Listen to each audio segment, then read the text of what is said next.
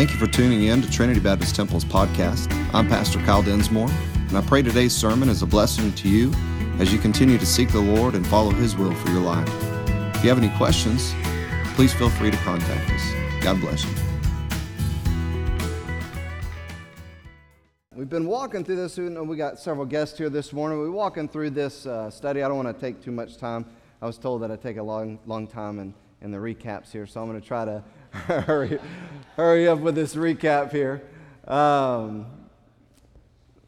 We've been walking through a journey in Scripture in Genesis so far, looking at the lineage of Joseph. And basically we've started where Jacob, his father, has stolen the things that he's stolen from his dad, from his brother, ran away, got a couple of wives, and he's made a big mess of things because not only has two wives, but he also has children by their two handmaidens. And so it's a big mess. He's done all this time with his father-in-law, who is also his uncle, and now they are looking to get back to where Jacob came from.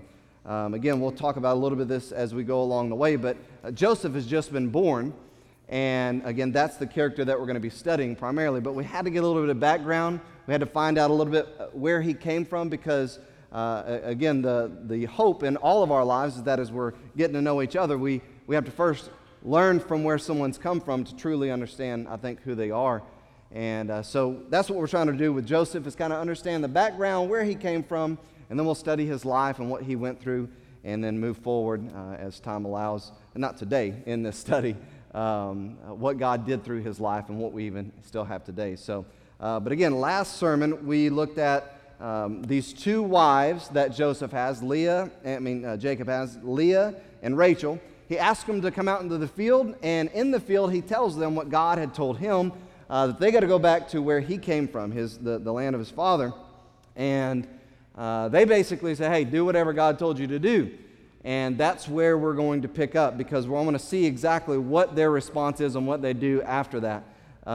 Because it's so interesting when I look at this and I think, you know, put yourself in this situation. Put yourself if you're a lady, if you're a wife, put yourself in this situation as far as your husband saying, this is what we're going to do. If you're a man, put yourself, well, it's hard to put ourselves in Jacob's situation because he had two wives and a couple of handmaids. But again, so much that we've seen in this study. I think we have a lot more this morning that we can gain from this, and I hope we do. So let's pray, and we'll get into this. Father, thank you so much for this time. Thank you again for allowing us to just be here and be in your presence. Thank you for the opportunities you've given us already this morning in the Sunday school hour and the time of prayer this morning. We thank you for the time of worship through song and through giving. And Lord, we want to continue just to honor you. We want to continue to worship you, make you the center of everything today. We set this day aside for you, and we want you to be honored on it. Lord, we want you to be honored even in our response to your word this morning. If there's someone here today that's never surrendered their life to you, never experienced that free gift of salvation, that gift of eternal life that only you can offer, I pray that they would receive that today as they surrender their life to you before they leave this place. Lord, if there are those here today that are struggling in their walk with you, maybe they're holding on to certain things, I pray that those things would be let go. Again, that the response to your word in this message today would be what's pleasing to you. Again, use me as a vessel. Just speak through me what you want spoken. Withhold my words, and again, allow yours just to freely flow. We'll praise you for all this, God. We ask you to move now in Jesus' name. Amen. All right, so I'll share with you a little story. About 21 years ago, Rochelle and I started dating, if you will, and 18 years ago, as I said, we got married. And when I started dating her, I realized real quick that she was real close to her family, and it was very obvious. And again, after 21 years of being together and 18 years being married, that closeness is different for her and for us, but it still remains today. And I went back and I was thinking about the day that I talked to her mom and dad about wanting to marry her. And I remember sitting in their living room and kind of laying out my thing there. And I know that they were excited and they wanted to, but I remember very vividly her mom being super excited. I mean, Vicky was just elated. She was like, yes, yes, yes, yes. And David just kind of sat there, and he was, kind of thinking through some things. And she was like, because I asked, may I have her hand in marriage? And Vicky was like, David, tell him yes, but it was funny because David's number one concern at that moment, now you have to understand, at that point in time, they were lost. They hadn't given their life to Christ yet. And so his number one concern at that point in time was that his daughter was going to be taken care of. And that's what, like, he was telling Vicky, yes, I will, but I want to know, I'll give you my blessing, but are you going to take care of her? Are you going to, I know you're going to, love her and stuff, but I mean, how are you? Because at the time I was going to college, I was working at a bank. My plan was to go into some kind of medical field of some kind, and he just wanted to hear it from my mouth. This is my plan. This is how I see us being able to survive. And so after I kind of laid it out, I'm going to continue to go to college. Rochelle will go to college. I'm going to finish this and go into this field. Well, within a couple months, God had called me in the ministry, and within 6 months, I had surrendered into the ministry. And I went, and just meeting with them and talking with them. David's, curiosity got the best of him after all this, and so he came back and he asked, "So, what now? How are you going to take care of the family now?" Because, again, they didn't have any idea about what that looked like. But the point is this. He had a genuine care for his daughter and for both of his daughters, for them to be taken care of. And that was his concern. He wasn't concerned about what would happen later on, if we could take care of him. No, his number one concern was that his daughters would be taken care of. I say all that and I share all that because in our study we're going to see a little bit different story. Laban, again, Rachel and Leah's dad, up to this point has been all about himself. He's been wholly consumed and concerned about himself the entire time. Now, I understand there's also a different culture that was then that we have now. Again, completely different situation in some regards. But this relationship that they had, Laban and his daughters, and the way that Laban treated his daughters, I believe provided this framework for what we're going to see this morning in Scripture. And the way that he treated his daughters, you might wonder, well, what would this do to them? What would this do to them in their relationship moving forward? And I don't know how, you ladies, how your relationship is with your dad and stuff. I know that there are several in here that have great relationships with their dad. Some don't have a great relationship, or maybe don't know their dad, but most of you probably have an understanding of what that looks like. And again, you can imagine this could be a lot better than what we've seen so far. So what does it do to the daughters? How do Leah and Rachel respond to how their dad has treated them? And so if you got your Bibles in Genesis 31, look at this, verse 14. It says, "And Rachel and Leah answered and said unto him," again, let me recap real quick. Jacob had just told them what God had told them. Hey, I got to go back to the land of my fathers. And he explained to them, this is what we got to do. This is what I've done. He's laid out his case. I've served your father. I did this situation with these cattle. Now we have these things. We got to go. And this is their response. Rachel and Leah answered and said unto him, "Is there yet any portion or inheritance for us in our father's house? Are we not counted of him strangers? For he hath sold us and hath quite devoured also our money for all the riches which God hath taken from our father, that is ours and our children's. Now then, whatsoever God hath said unto thee, do." Now again, I've only known the relationship with Rochelle and her dad and one father-in-law, and so I don't know any other. I know other experiences people have had and have shared and stuff, but when I look at this, I'm thinking, remember, Jacob's trying to get out of this. He's trying to get out of the situation. He's trying to get out of Dodge. He's trying to get back home. And the first thought that comes to my mind when his wives start saying, well, our dad has treated us like this. He's stolen all our money. He thinks that he treats us like we're strangers. So you do whatever God tells you to do. Jacob's like, yes, all right. I got him on my side. I don't have to worry about, fighting with dad and his daughters. But I look at this and I can't but can't help but see this glaring issue coming out in those verses right there. And I don't know if you see it or if you catch it, but it's in there. And here's what the glaring issue is: this bitterness and this resentment towards their dad. Again, they said, look, our dad treats us like strangers. He's taken all the money that was ours and our grandchildren, and he's just taking it for himself. He could care less for us. So you know what, Jacob? You do what God has told you to do, and we're okay with that. Again, I think there's quite a bit of resentment, quite a bit of bitterness there involved here. But look what happens as verse 17 continues. Then Jacob rose up. He set his sons and his wives upon camels, and he carried away all his cattle and all his goods which he had gotten, and the cattle of his getting which he had gotten in Paddan Aram. Now, isn't that interesting? There's a lot of getting and gotten in there.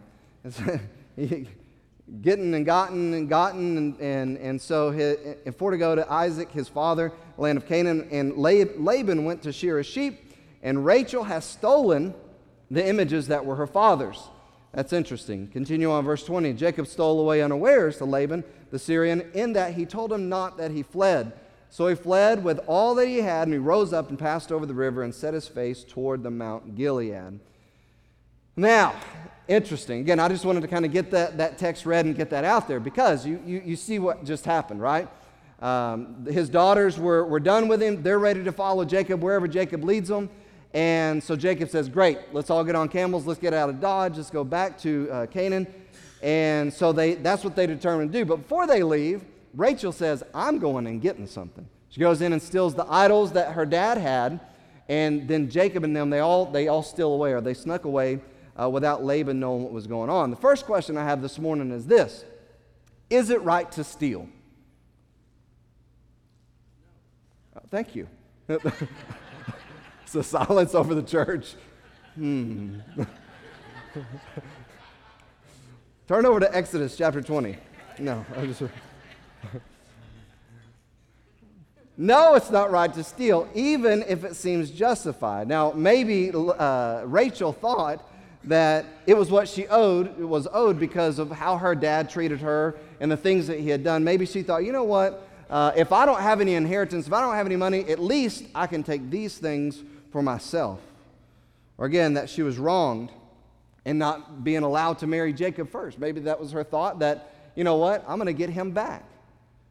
But secondly, not only is stealing wrong, secondly, this paganism that I believe had influenced her in her life. It was not right, it's not good that she wanted it still in her life, these idols for herself. Again, whether it was to get some type of inheritance or to get back at her dad, or if she thought, you know what, I need this. Regardless, she hadn't encountered the purpose of turning to the one true God. She was still wanting to have these idols in her life, and she was okay with having these idols in her life. Again, whether it was for payback, whether it was for what she owed, or whether she thought it was actually going to help her moving forward. And I think this reveals a truth that many people still hold today.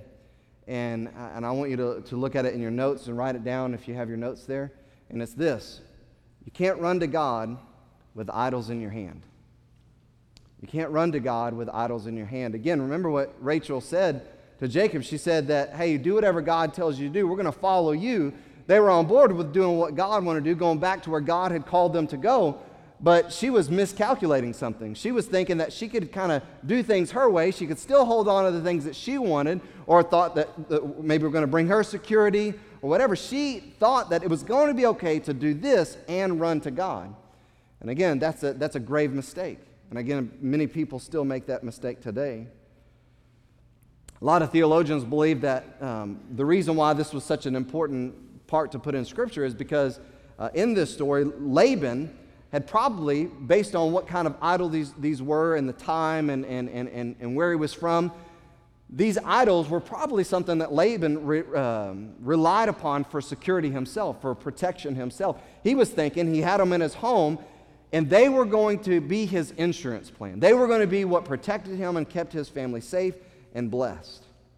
And again, maybe that's why Rachel took these idols herself, a little bit of insurance policy on their journey to a land that she's never been before. Regardless, we see in Rachel that her trust wasn't absolutely in the Lord. She wasn't completely relying on what God had told her husband and trusting in God to lead the way. But I want to say this morning, that's what running to God is. It's trusting in Him alone. It's faith in Him alone. Hebrews chapter 11, verse 6 says that without faith it's impossible to please God. That he that comes to God must know that He is and that He's a rewarder of them that diligently seek Him. And so it's an absolute confidence, a trusting in God. And I want to say something that with this point number one, that you can't run to God with idols in your hand, but I also want to say this. I'm not saying that we can make ourselves good enough to go to God. No man is good. There's none righteous, no, not one. We don't make ourselves good enough to go to God. But please listen to this. Surely we can't bring anything with us when we go to God other than a cross. Bible says that we've got to lose everything. And so here's the interesting thought is there's a lot of people that I've had conversations with about salvation and about heaven and about hell. And there's this misconception among mankind that we can indeed make ourselves good enough for God. There's also this misconception that in our lives that we can still hold on to certain things and follow Jesus Christ with everything that we have. Again, both are misconceptions. Jesus said this. He says, He turned and said unto Peter, Get thee behind me, Satan. Thou art an offense unto me, for thou savorest not the things that be of God, but those that be of men, in Matthew chapter 16. Our own ideas, our own life can be the idols that we have. Did you hear that? Our own ideas and our own life also can be the very idols that we hold on to. Well, I would rather not, or I would rather, well, what does God say? But again, we'd rather hold on to those little idols. Again, look, I'm following God. I know what God said to this, but see, that's what Rachel was doing. She said, I'm going to go. I'm going to follow you, Jacob. Listen, if God said it, let's go do it. Do what God said for you to do. But she ran in real quick and got those little idols. Again, whatever it was for, whatever reason it was for. I'll just hold on to these. Maybe if this doesn't work out. Again, there's a lot of people that do this in their life. And I believe even Christians get to a place sometimes where we begin to hold on to what we once let go of. Whether it be our own life, whether it be things that bring us security, whether it be things that come in our life that offer us some type of false security. But look in verse 24 in Matthew 16. It says, Then Jesus said unto the disciples, If any man will come after me, let him deny himself, take up his cross, and follow me. For whosoever will save his life shall lose it, and whosoever will lose his life for my sake shall find it. For what's a man profit if he shall gain the whole world and lose his own soul? Or what shall a man give in exchange for his soul? For the Son of Man shall come in the glory of his Father with his angels, and then shall he reward every man according to his works. Why is it that Jesus said the only thing that we can bring with us when we come to Him is a cross? Why can we only bring a cross when we run to God? What does the cross represent?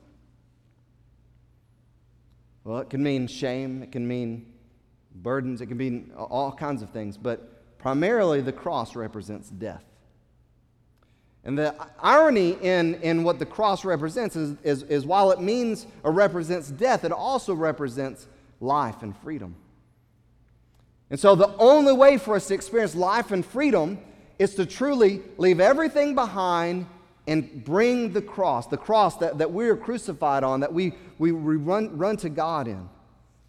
Again, Scripture tells us the only way for us to receive eternal life that God offers through Jesus is to give up our life, but specifically give up our life to Him. When somebody says, well, I would rather go to heaven, I don't want to go to hell. The only way to heaven is through Jesus Christ. The Bible says it very clearly. Jesus Himself stated that. I'm the way, the truth, and the life. No man comes to the Father but by me. And again, here we see Jesus saying again, if you're going to come to me, You've got to deny everything in your life. You've got to deny yourself. You can't hold on to the idol of your own control. You can't hold on to the idol of your own life. You can't hold on to the idol of your job. You can't hold on to the idol of your money. You can't hold on to the idol of your 401k. You can't hold on to the idol of your health. You can't hold on to the idol of anything in this life. You've got to lay everything down. If you're going to come to me and follow me, you've got to lay everything down, and the only thing that you can bring is a cross. You're crucified on. And that's how you can follow me. Again, we look at Rachel. I think I'm going to grab this, and then I'll be okay. Nope, can't do that. So interesting, Brother Jeffrey said Galatians chapter 2, and I looked over at Brother Robert, and he said in verse 20, I looked over at Brother Robert, and I said, that's crazy. I'm using that this way. He looked at my notes. I know, where is he at? No. It says this, I'm crucified with Christ. This is the Apostle Paul saying, nevertheless, I live. Think about that. I'm dead with Christ, but I live, he says. But it's not me, it's Christ living in me. Look what he says further. In the life which I now live in the flesh, in this body, I live by the faith of the Son of God who loved me and gave himself for me.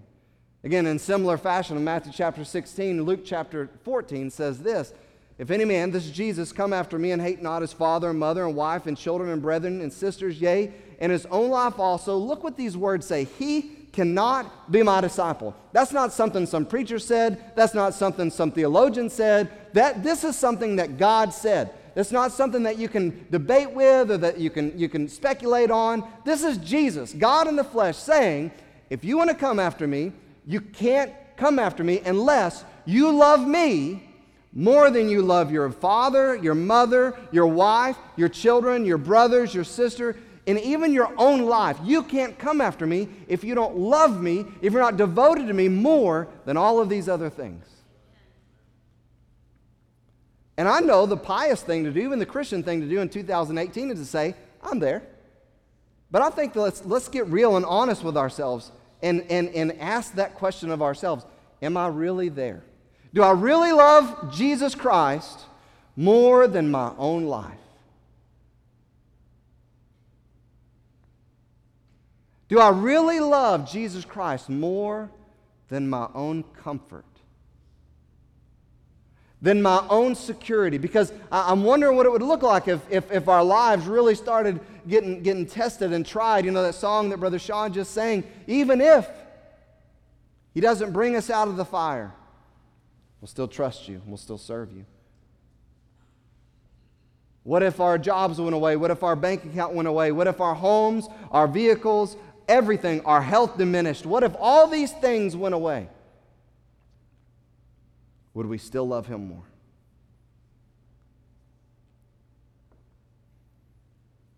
Verse 27, and whosoever doth not bear his cross, there it is again, the cross, and come after me cannot be my disciple. If you're not willing to die, if you're not willing to die to yourself and die to all these things, you can't follow Jesus Christ, he says. For which of you intended to build a tower sitteth not down first, counts the cost, whether he has enough money to finish this tower.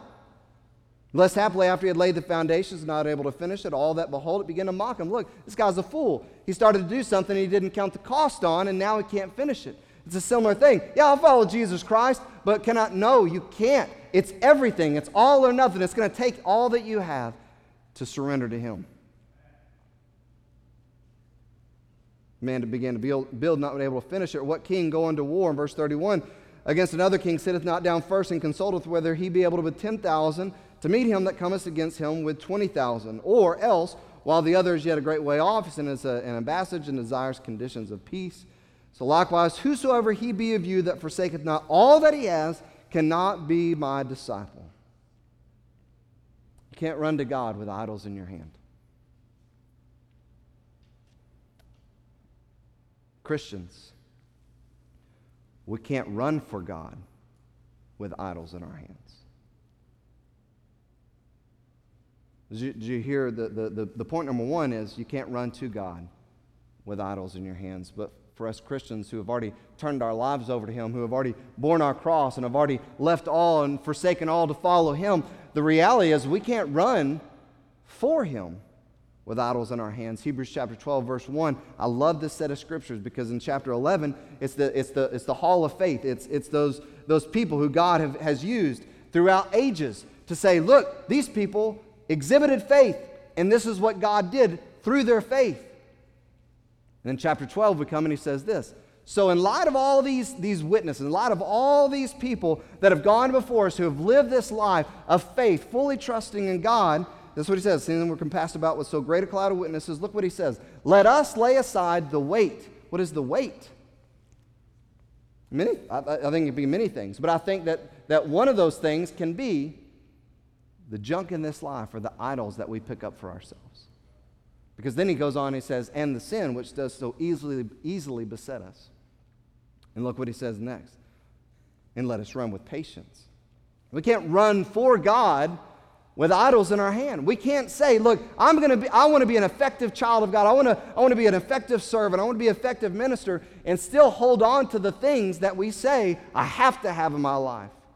Look, as Christians, the reality is this. This is how we're supposed to live our lives. I don't have to have anything in my life except for Jesus Christ. Remember, some of you remember that I shared that, I can't remember who the quote is from. Maybe it was John Piper. But he went on and he said, imagine heaven. Would you be okay with heaven without Jesus? If you could have everything that you ever loved to eat, all your friends, all the fun activities you had, all of the hobbies, all of the things that bring you joy and happiness in this life, you could have heaven. If that would be heaven, would you be okay with it being that without Jesus? For us, we're supposed to live our lives like, for me to live as Christ and to die as gain, because He is my everything. He is my everything. That's how we're supposed to live our lives. And that's what it says in verse 2, looking unto Jesus, the author and finisher of our faith, who for the joy that was set before Him, I believe that's the church, His people, endured the cross, despising the shame, and sat down at the right hand of the throne of God. So think about Him. Consider Him. Think about Him all the time, because He endured such contradiction of sinners against yourselves, lest you be wearied and faint in your minds. Again, Rachel wasn't going to please God. She was not going to please God. She wasn't going to be able to run to God truly. She was not going to be able to walk with God, and especially she was not going to be able to walk for God with these idols in tow. But just as important, if not more important, was why she did it. As I said, I don't know 100% why. Was it bitterness? Was it greed? Was it a false sense of protection? But I think the question why points to this important topic, which is the motive of her heart. What she was motivated by. When we look at her conversation, when we look at the conversation with Jacob, and then we see what she does in stealing these idols from her dad, a logical and I think a rational, I think even a theological conclusion would be that the motive of her heart was a little bit more than maybe putting trust in something pagan. The motive of her heart was maybe a little bit more than finding some security in something of this earth. Again, there's nothing good and justified about what she did. But I believe we look at the motive of her heart based on the statement she makes to her husband, and we can see that it was her bitterness and resentment. Again, maybe possible greed, maybe payback. Regardless, the motive of her heart, it was wrong. And those motives blinded any possible judgment or any possible right judgment or right decision that she could make. And guess what, guys? The same thing is true for us today. When we allow our thoughts and therefore our attitudes and the motives of our lives to be governed by these things as well, these fleshly things, bitterness, resentment, envy, greed, all these things, we too become blinded from right judgment and right decision making in our life. You've probably seen it even in your jobs if you've been working for a long time. Somebody gets upset, somebody gets envious, somebody gets bitter, somebody gets resentful, and how do they act in that? They begin to make some really foolish decisions sometimes. They're blinded by those fleshly motives. Point number 2 this morning is you can't be driven by fleshly attributes and expect spiritual blessings. We can't be driven by fleshly attributes and expect spiritual blessings. God's mercy, His grace, His faithfulness is to be expected, but it's not to be exploited.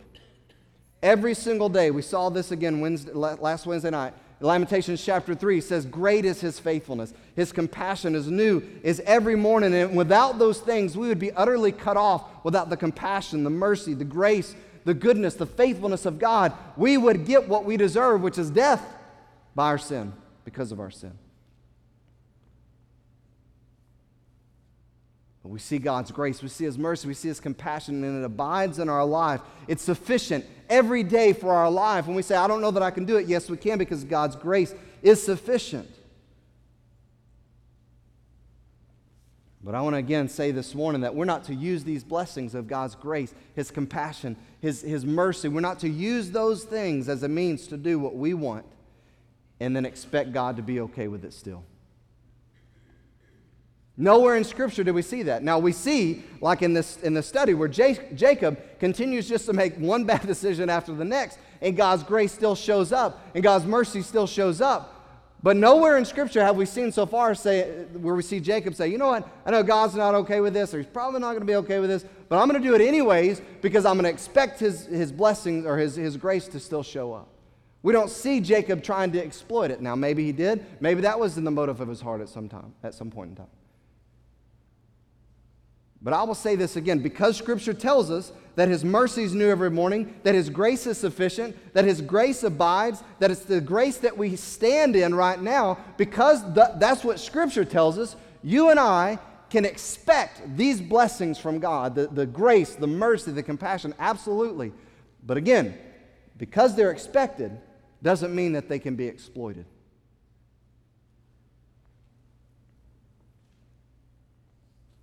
Did Rachel have a relationship with God at this point in time? I would say no. Maybe a knowledge of Him, because she acknowledged that to her husband Jacob. She said, hey, whatever God told you to do, do. But I don't know that, and I don't know that I can believe that she has a relationship with Him by faith.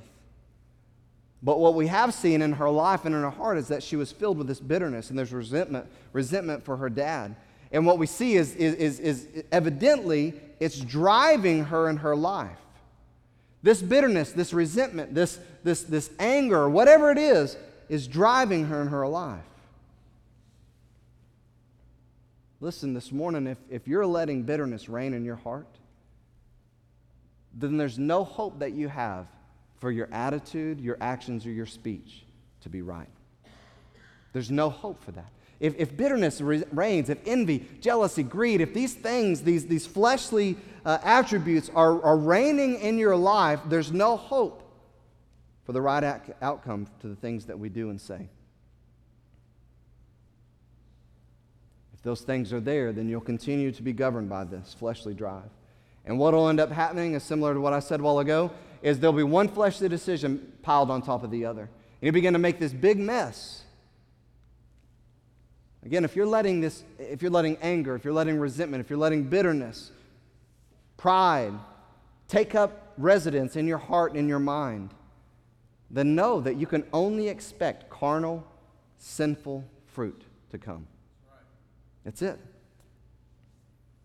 But the sad thing about this is when Rachel went in there into her dad's house and she grabbed those idols real quick, I'm going to show him, or I'm going to do whatever the case may be, bitterness, resentment, whatever was in her heart right there. She did that. He'll never know. Whatever. She was blinded.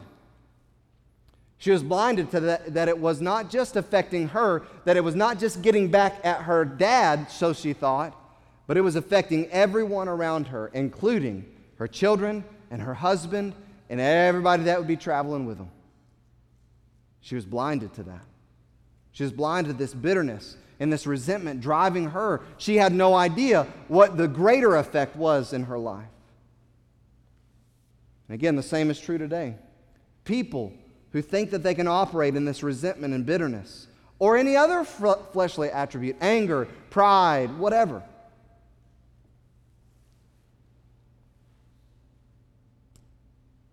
and that they could experience any type of spiritual victory or spiritual freedom from the choices they make, they're mistaken. This morning, if that's where you're at, you say, you know what, I think I operate a lot from bitterness. Or maybe it's greed. Maybe, envy. These people have this and I don't have that. Listen, you're not going to experience spiritual freedom and spiritual victory if those things are in your heart and that's what's motivating you. You won't experience it. You'll miss the blessing of the freedom that God has given to you by His grace. You'll miss it every day, living in that every single day. Colossians chapter 3, verse 1. If you then be risen with Christ, seek those things which are above. Seek those things which are above, where Christ sitteth on the right hand of God. Set your affection, your mind on things above, not on things of this earth. Why? Because you're dead, and your life is hid with Christ in God. So when Christ, who is our life, shall appear, then you shall also appear with Him in glory. We recently went through these scriptures, but I want to look at them again. Verse 5. Mortify therefore your members which are upon the earth, these things that are fleshly and carnal and of this world, fornication, uncleanness, inordinate affection, evil concupiscence, and covetousness, which is idolatry, for which things' sake the wrath of God cometh on the children of disobedience. And look what Paul says to these Colossian believers. He says, in the which time you used to walk in those things when you lived in them, when you lived in the flesh, when you lived in the world, when you were not following Christ, when you were living in sin. That's what you walked in. That's how you lived. But he reminds them, look, those things should be dead, and make sure they stay dead. Verse 8, he goes on and says, but now you also put off all these things: anger, wrath, malice, blasphemy, filthy communication out of your mouth. Verse 9, lie not one to another, seeing that you have put off the old man with his deeds, and have put on the new man, which is renewed in the knowledge after the image of Him that created him. For there's neither Greek nor Jew, circumcision nor uncircumcision, barbarian, Scythian, bond nor free, but Christ is all and in all. Look at verse 12. Put on, therefore, as the elect of God, holy and beloved, bowels of mercies, kindness, humbleness of mind, meekness, long-suffering. Look what he says. He goes on, forbearing one another and forgiving one another. If any man have a quarrel against any, listen to this standard: even as Christ forgave you, so also do ye. And above all these things, put on charity, love, which is the glue of completion. It's the glue of maturity. Put on love. Live your life with love. Live your life in the way that Christ came and lived His life. Because He's the one that's living in you. You died, He arose, and now you are supposed to be living in that same love.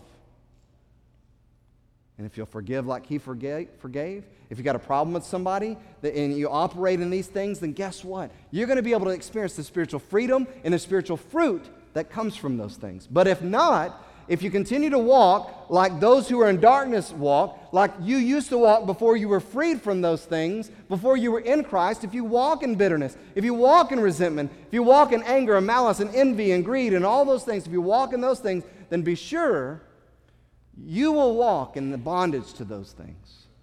Amen. Not in spiritual freedom and not in spiritual victory.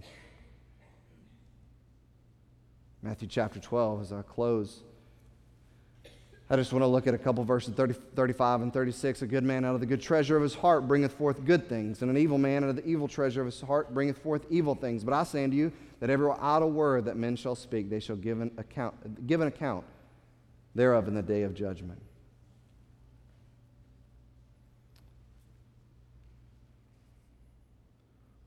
What's driving you this morning? What's in there this morning? What is the motive of your heart this morning? Is it love? Is it true love? I just want to follow Christ. I want to live like He lived. I don't have to have anything in this life but Jesus Christ. I'm thankful for the blessings that He's given me. I'm thankful for my wife, my husband. I'm thankful for my kids. I'm thankful for my grandkids. I'm thankful for my health and my job and the temporal blessings that He's given me. But you can take it all away. Just give me Jesus. If that's where you're at, that's a good place to be. To live in that place where, you know what? I love that song. You can have all this world. Just give me Jesus. Just give me Jesus. As the musicians make their way, again, what's driving you this morning? What's motivating you this morning? Is it fleshly motives? Or are you operating in the Spirit? Are you being driven by spiritual attributes? This world throws enough at us to operate in the flesh, right? Every day we can turn on the TV, we can turn on the radio, we drive down the road and see a billboard, and there's enough things in this world that the world throws at us to help us operate in the flesh. We don't need any more help with that. We've got enough stuff trying to foster greed in us and envy in us and enough stuff that we see about revenge and paying back and envy and bitterness. We see all that stuff. I want to say this morning, if you're a child of God, I want to urge you more now than ever, if you're struggling with those things, to cling to the Word of God.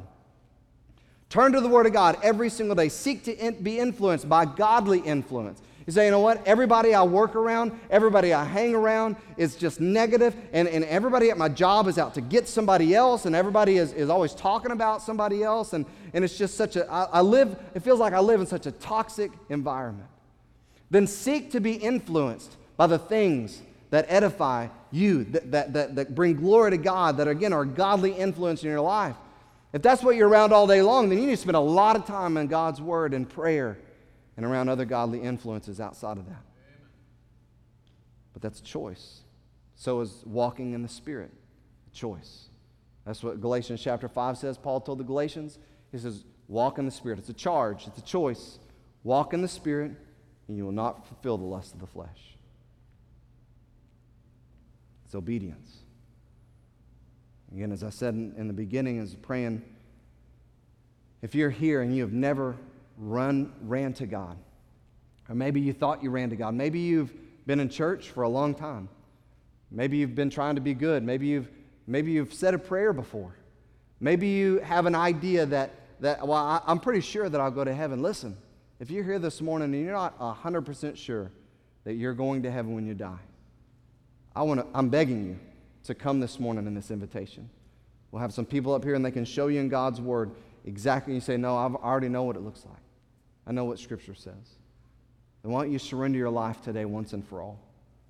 Again, maybe when you came to God before, or tried to come to God before, maybe you're still holding on to, but I still want to be able to do this, or I still want to be able to do this, or I had a different idea.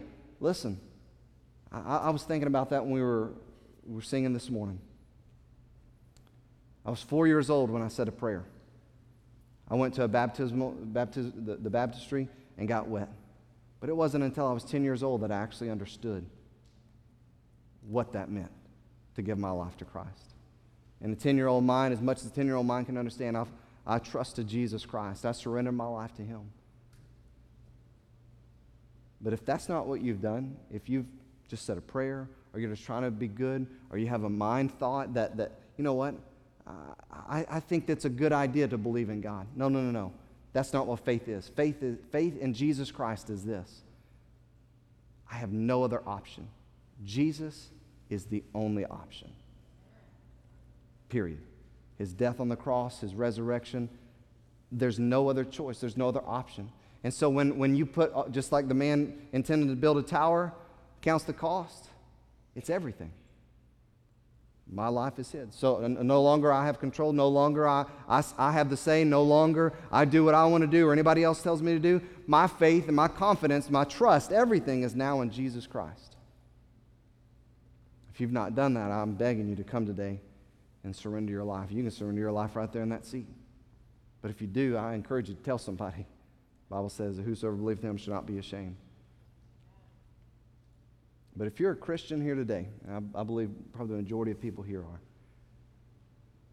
let's make sure that we're not trying to run for God with idols in our hand. Let's not be trying to say, you know what, I want to run for God with all of my heart, but I still want to have a good job. No. That's an idol.